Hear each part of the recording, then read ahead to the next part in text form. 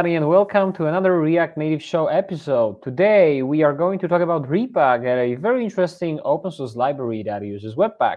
So we're going to learn what this has to do with React Native and why you should be probably using it. Today with me is a very special guest, Pavel, that works with me at ColdStack. So Pavel, very nice to not meet you because we know each other, but I'm pleased to have you on this podcast. How about you just introduce yourself in a couple of words for those of our listeners that are here, for the first time, before we go into the Re.Pack and all the benefits that it has. Hi, Mike. Thanks for having me. I'm Pavel Trysła, also known as Zamotany on the internet.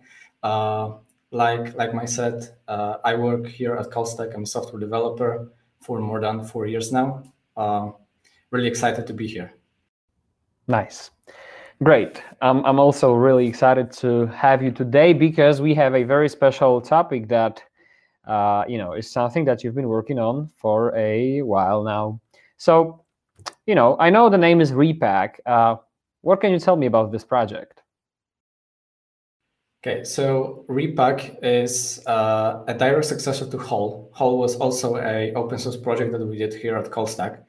And essentially, a Re.Pack is a toolkit for React Native applications that works with Webpack. So Webpack is a bundler for your JavaScript or TypeScript code, and you use Re.Pack to make that bundle that Webpack generates work with React Native.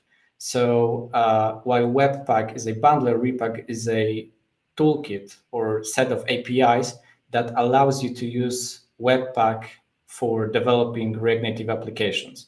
It has support for features like Hermes, Flipper, or React Refresh. We plan to add more features that are exclusively available in Webpack, which you cannot, for example, do in Metro. Wow, that's quite a lot of keywords in a single answer. And I guess before we go into the details, it would be great to talk about some basics. Like, for example, what do we need a bundler for in context of React Native if we are actually building a mobile application?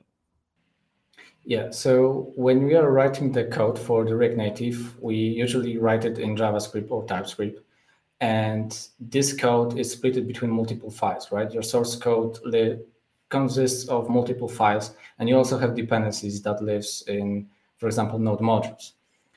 So those files might contain a syntax that is not well understood by the JavaScript VM. For example, you're using arrow functions or const on let. This is the syntax that might not be supported yet in JavaScript VM. So you have all of these files that are not runnable right now, and you need a way to pack them together into a single or few smaller files and transform them at the same time to something that the JavaScript VM understands. And this is what the Webpack does. It takes your code, it transpiles it, for example, with Babel, and packs it together alongside minification happens to make sure that you ship the smallest possible code without any comments or additional stuff that affects the size. Because the less code you write, the less time is spent on evaluating and processing that code. Yeah, and I guess, for that reason, Facebook had to develop Metro. I mean, I guess we'll get into that a bit later, but there is already Metro in React Native, which is kind of the default. And every time you actually install a React Native locally on your machine, this is what you get.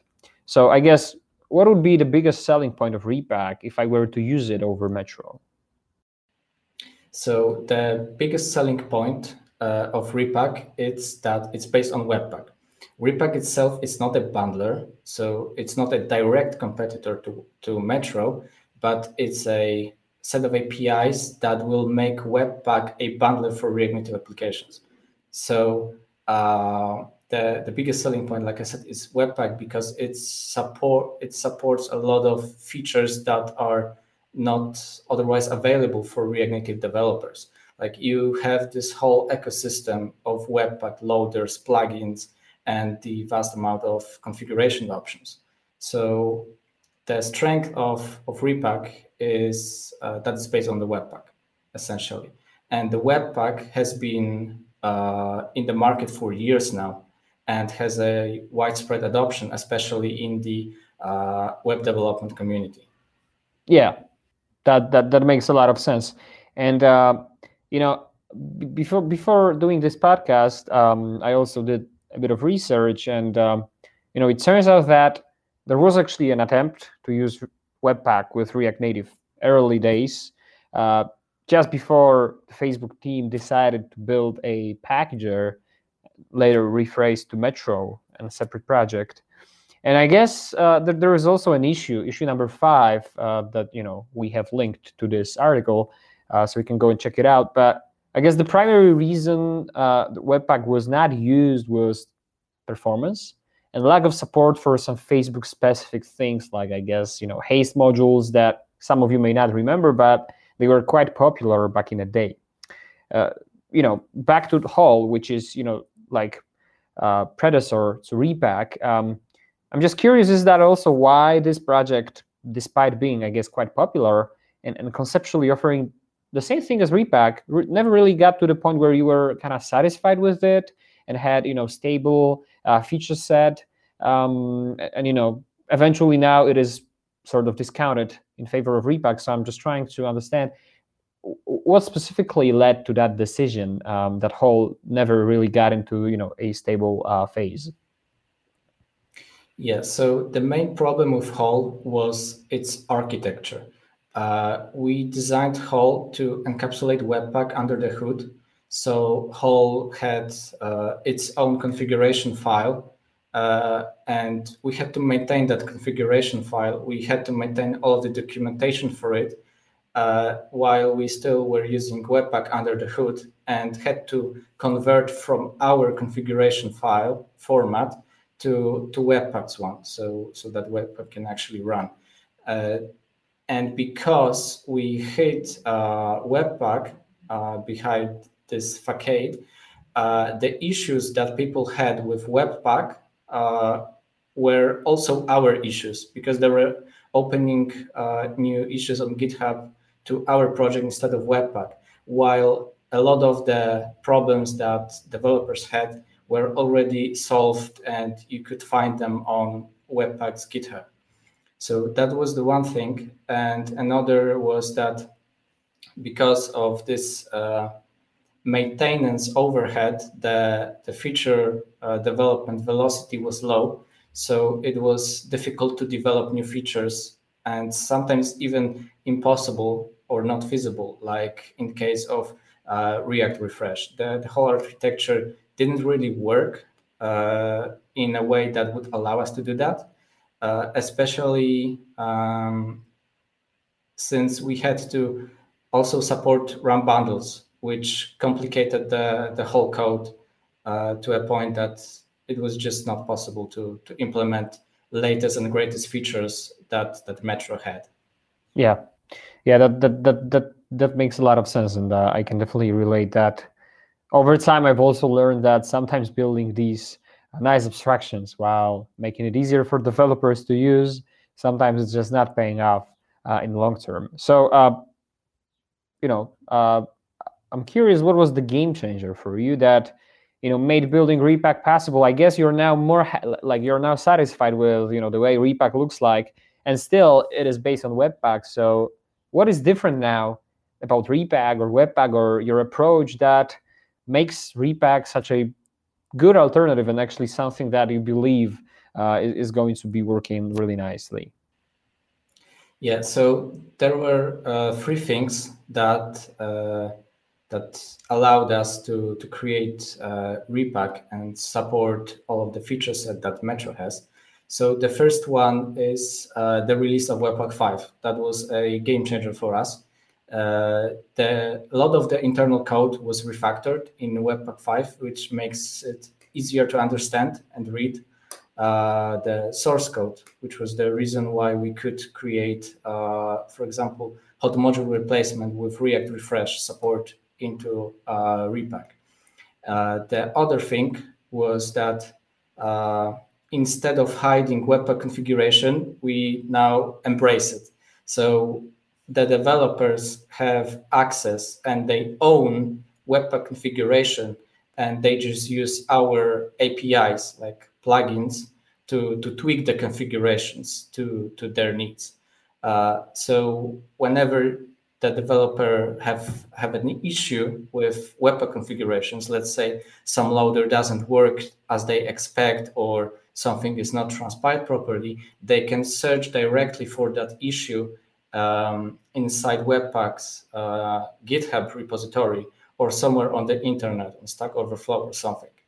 The last part is that we've decided not to support RAM bundles. It was our deliberate decision based on the experience we've got with Hull, since the support for RAM bundles complicates the code exponentially.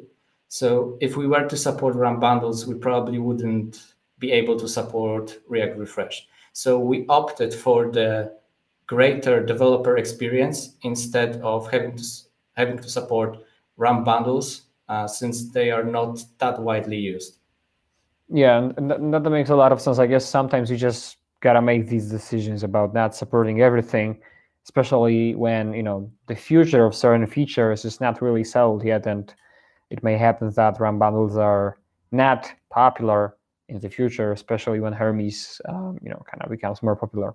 So like what I'm sensing here is that Re.Pack is then a super fresh development and opens up like all great Webpack 5 features and its powerful ecosystem. So what does it mean in practice? What kind of features are we talking about? Yeah, so in practice, we support all of the features that Metro does. So you could use Hermes, you can use flippers with all of the React Native specific plugins like React DevTools, Hermes Inspector, and other. Additionally, we have fully featured development server. So it works out of the box. You just run different command and that's it. So it's not a drop-in replacement, but it's close to. And the one of the major benefits of Re.Pack is that now we can support code splitting in React Native. So you can split your bundle into multiple files. And in the future, we will be able to use module federation for developing React Native applications. Nice. And I'm gonna ask you about these features in a bit, because this is really interesting to talk about module federation and code splitting. Generally, I'm really excited.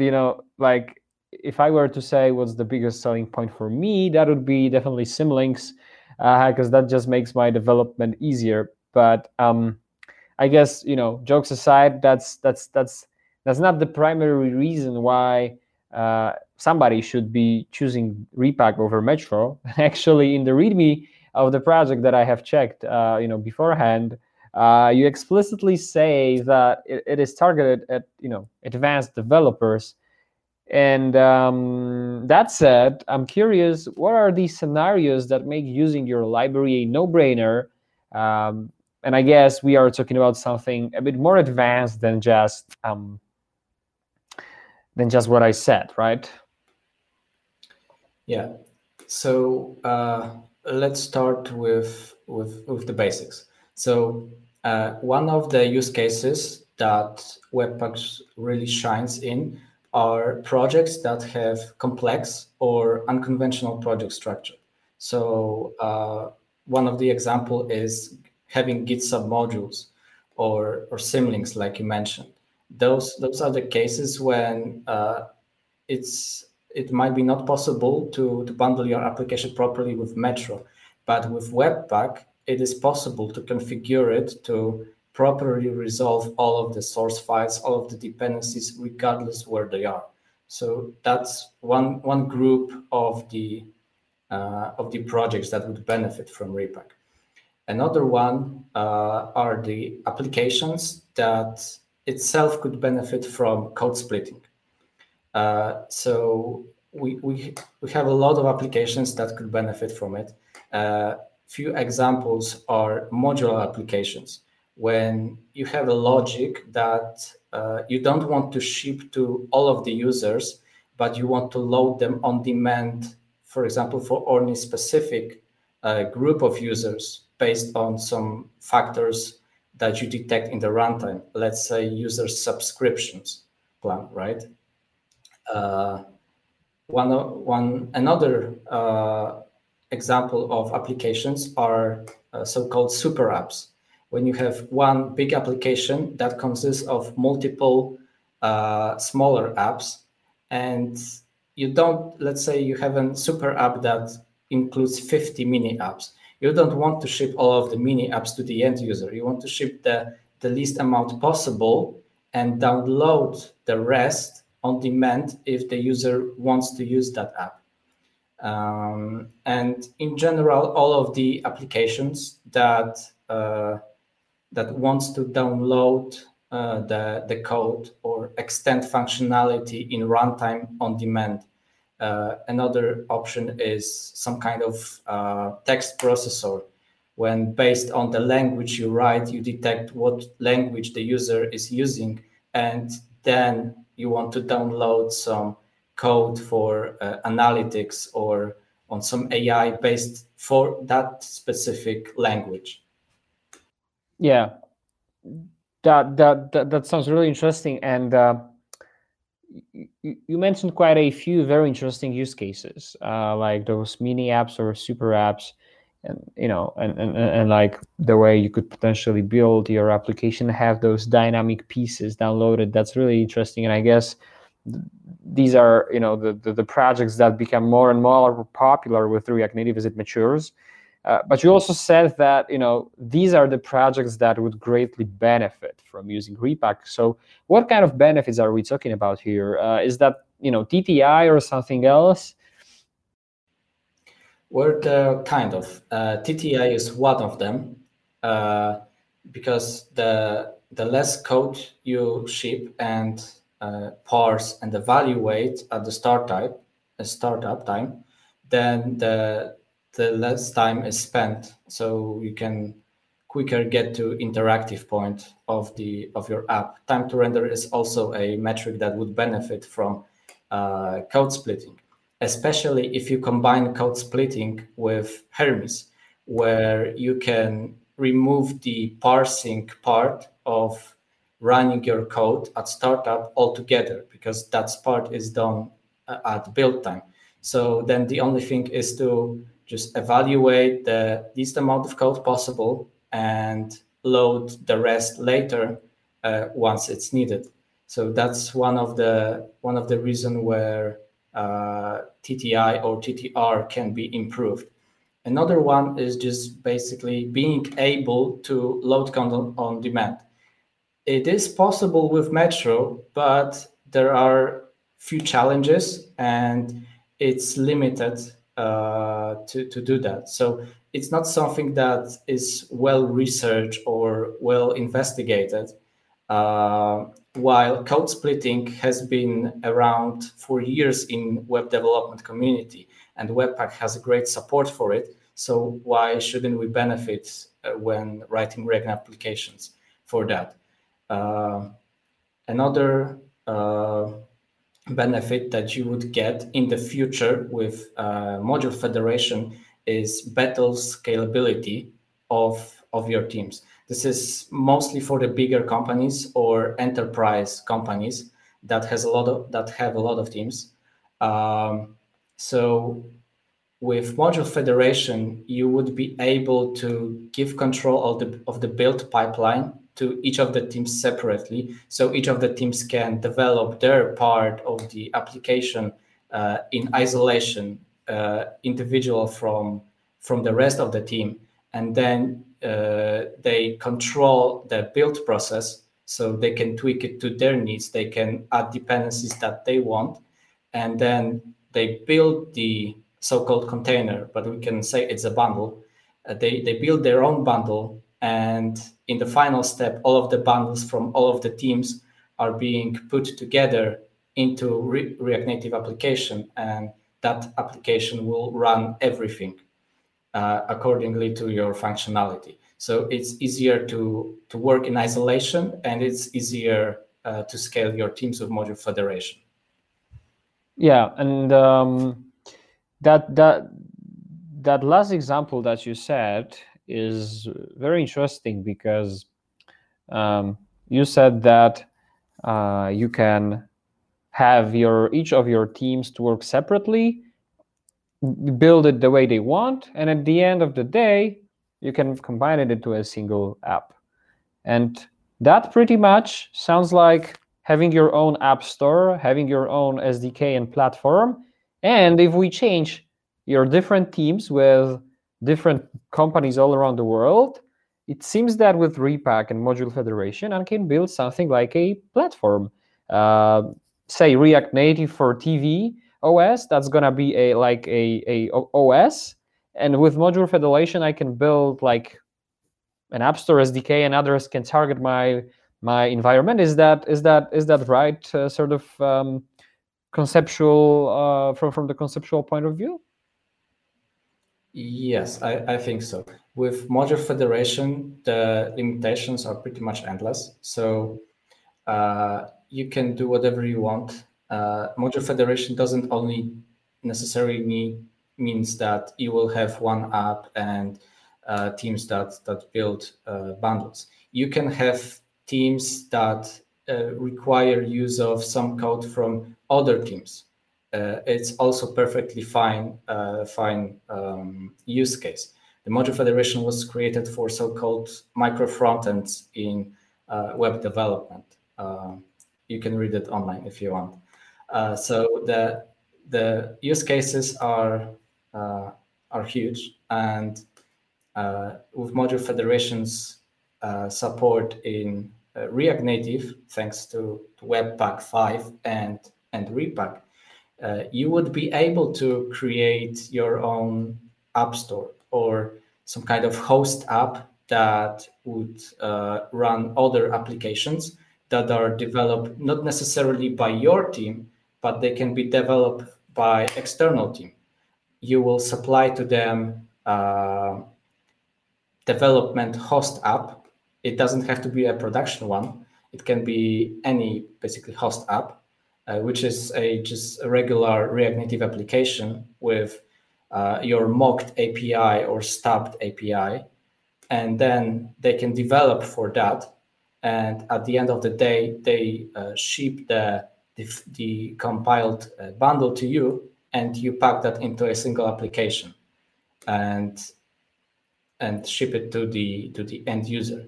And actually, you don't even have to bundle that into the final application. You can also host it on the server, and your React Native application, the production host app, will download the bundle that the external team created from the server.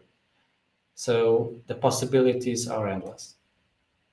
Yeah, that sounds really, like, I know that I'm saying that, all your answer sounds really exciting, but this is actually a very interesting piece of technology. And, it is really interesting to see that by doing something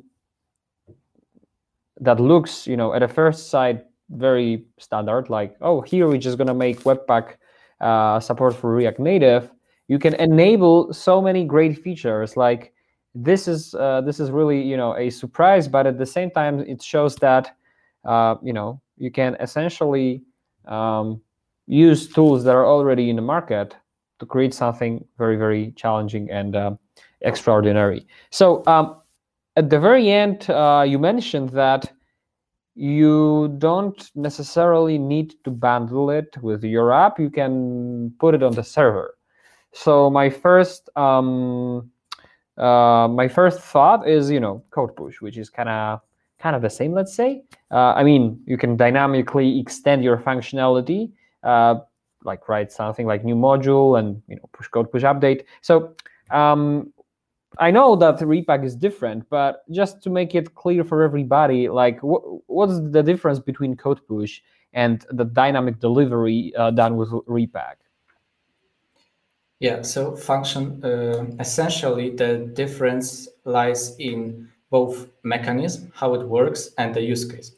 With code push, once you have your update, this update will be downloaded by the React Native application, and it will override your existing bundle. And this is usually a single bundle. And then on the next restart of the app, the new updated bundle will be loaded. So you will get the new code that you deployed to code push. But with Re.Pack and the code splitting module federation, you can load the functionality into your already running application at the same time. You don't have to restart the application to use the functionality that got downloaded and evaluated. So this is a different mechanism, how it works, and different use case.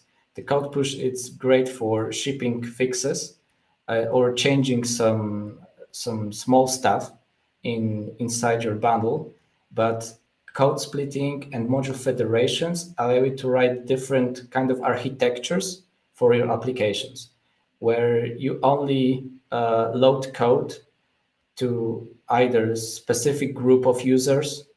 For example, you have e-learning applications and you have most of the users are students and you don't want to load functionalities for the teachers. So you don't ship that functionality by default. And if teacher logs in, you detect that he's a teacher or they are teacher, and then you download the bundle for the teacher. Yeah, yeah. Very good example. Thanks for making this clear. I actually also have like an example, I guess, that works here, which is very close, for example, to my area of interest, which would be, the automotive app to control your car. Probably as soon as you select your make and model, or maybe put your ID number, you get download, like the app could download the specific functionality for your particular make. So that makes sense. Cool. So, we have talked about a lot of different features, and it's great to hear that while we initially started talking about the performance, we ended up also talking about some interesting use cases, which means that Re.Pack is not only about performance, but it's also about bringing some really interesting use cases into practice. But I'm going to stick to the performance for a second, because a few questions before we have talked about TTI that, that apps can benefit from, can improve TTI when using Re.Pack.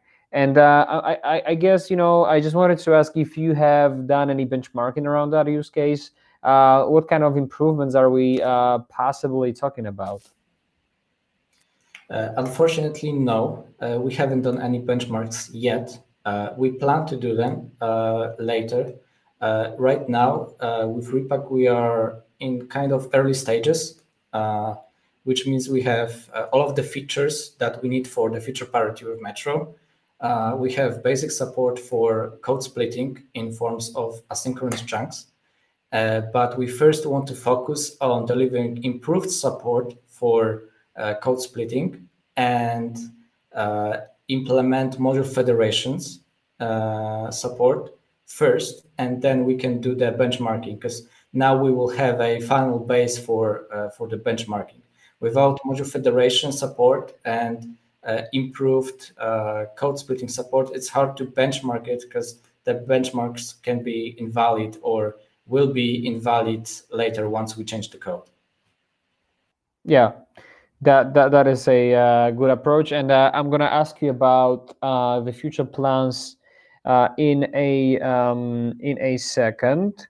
There is one more question that I just figured that I would ask you regarding performance, which is related to what you said before, that with Re.Pack you can actually load the code into the already running application. Now, I have actually done a bit of research, and I know that there are people out there that were or are trying to achieve a similar functionality to Re.Pack by instantiating multiple bridges, like 1, 2, 3, 4 bridges. And like the bridge API, for example, in iOS, you can init bridge with URL, for example. So they would init a bridge for every chunk, let's say every React Native app, and they would create an abstraction to asynchronously communicate with the bridges. I guess with Re.Pack, you go for much better approach because there is just one, I guess. So that also means some memory benefits, I guess. If you could just help me understand and maybe explain to others the differences here, because I guess some people that are interested in this topic might have seen that multi-bridge solution, let's say. Yeah, so I think the feasibility of solutions with having just a single bridge and multiple bridge should be evaluated by case. It's hard to generalize for that. But with Re.Pack, you can have both, or you can migrate to both. Let's talk about the situation with the single React instance. And single React instance also has a single JavaScript context. So you could have single one and just share it across and load the chunks, the code that you split it into it on demand. This is most of the cases you would use that. But if for some reason, and this has to be specific to your case and your project, you decide that you want to have multiple React instances and you're fine with the drawbacks that go with it, then Re.Pack can also help you with that, because now you could just have a index bundle, host bundle. We can name it however we want. The first bundle that gets loaded that contains your dependencies, and then each of the React instance will load only their specific chunk that they need to access. So instead of loading the whole bundle with all of the chunks and just using part of the functionality in each of the React instance, you have each of the React instance load the dependencies, the minimal amount of runtime, and then only the functionality that is specific to that React instance. So you save on the memory and on the time, especially on the start in that scenario. Yeah, that makes a lot of sense, and it actually shows me that with Re.Pack, I just have more control. I can choose one bridge, multiple ones, and what is most important to me is the ability to actually avoid like instantiating React Native within every bridge. I guess what is happening these days is that if somebody does 3 or 4 bridges, they just duplicate the runtime in these multiple places. So that's definitely something that they should not be doing.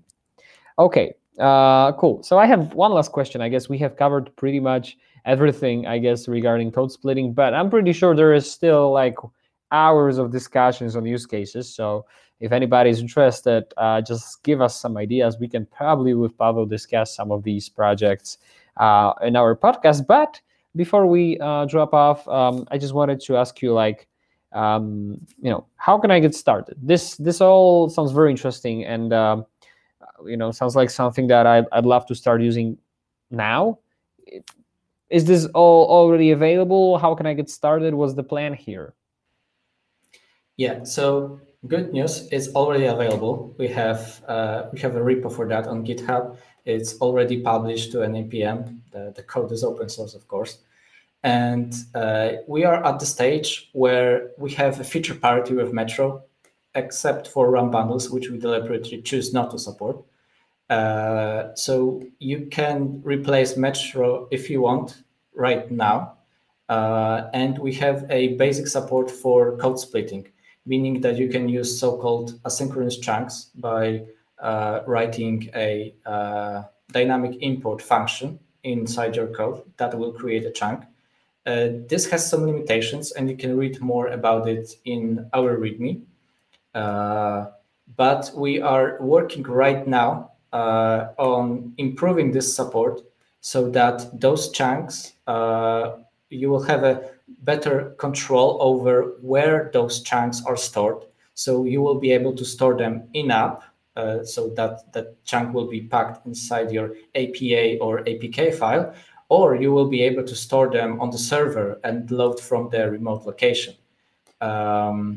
So we're working on bringing that functionality alongside other APIs for the chunk management, like invalidation of the cache and what's so not.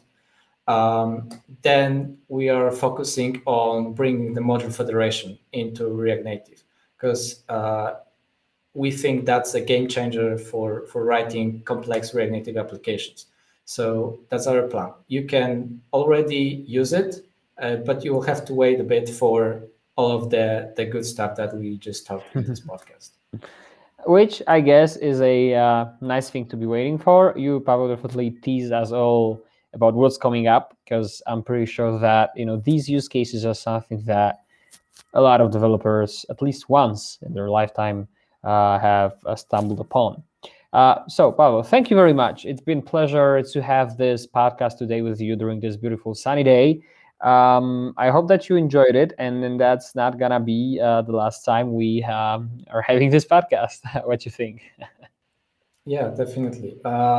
We can do more podcasts in the futures. If there are any questions or any topics that we should cover, let's just do it.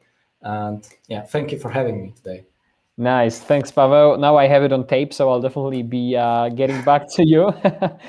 Anyway, yeah, that brings us to the end of this podcast. Thank you everybody for watching us, listening us, regardless of the platform that you are consuming this podcast. Just a casual reminder that you can follow us on Twitter. You can check our YouTube account where the video that you are maybe listening to is available. If you prefer audio podcasts, we also probably are on every platform.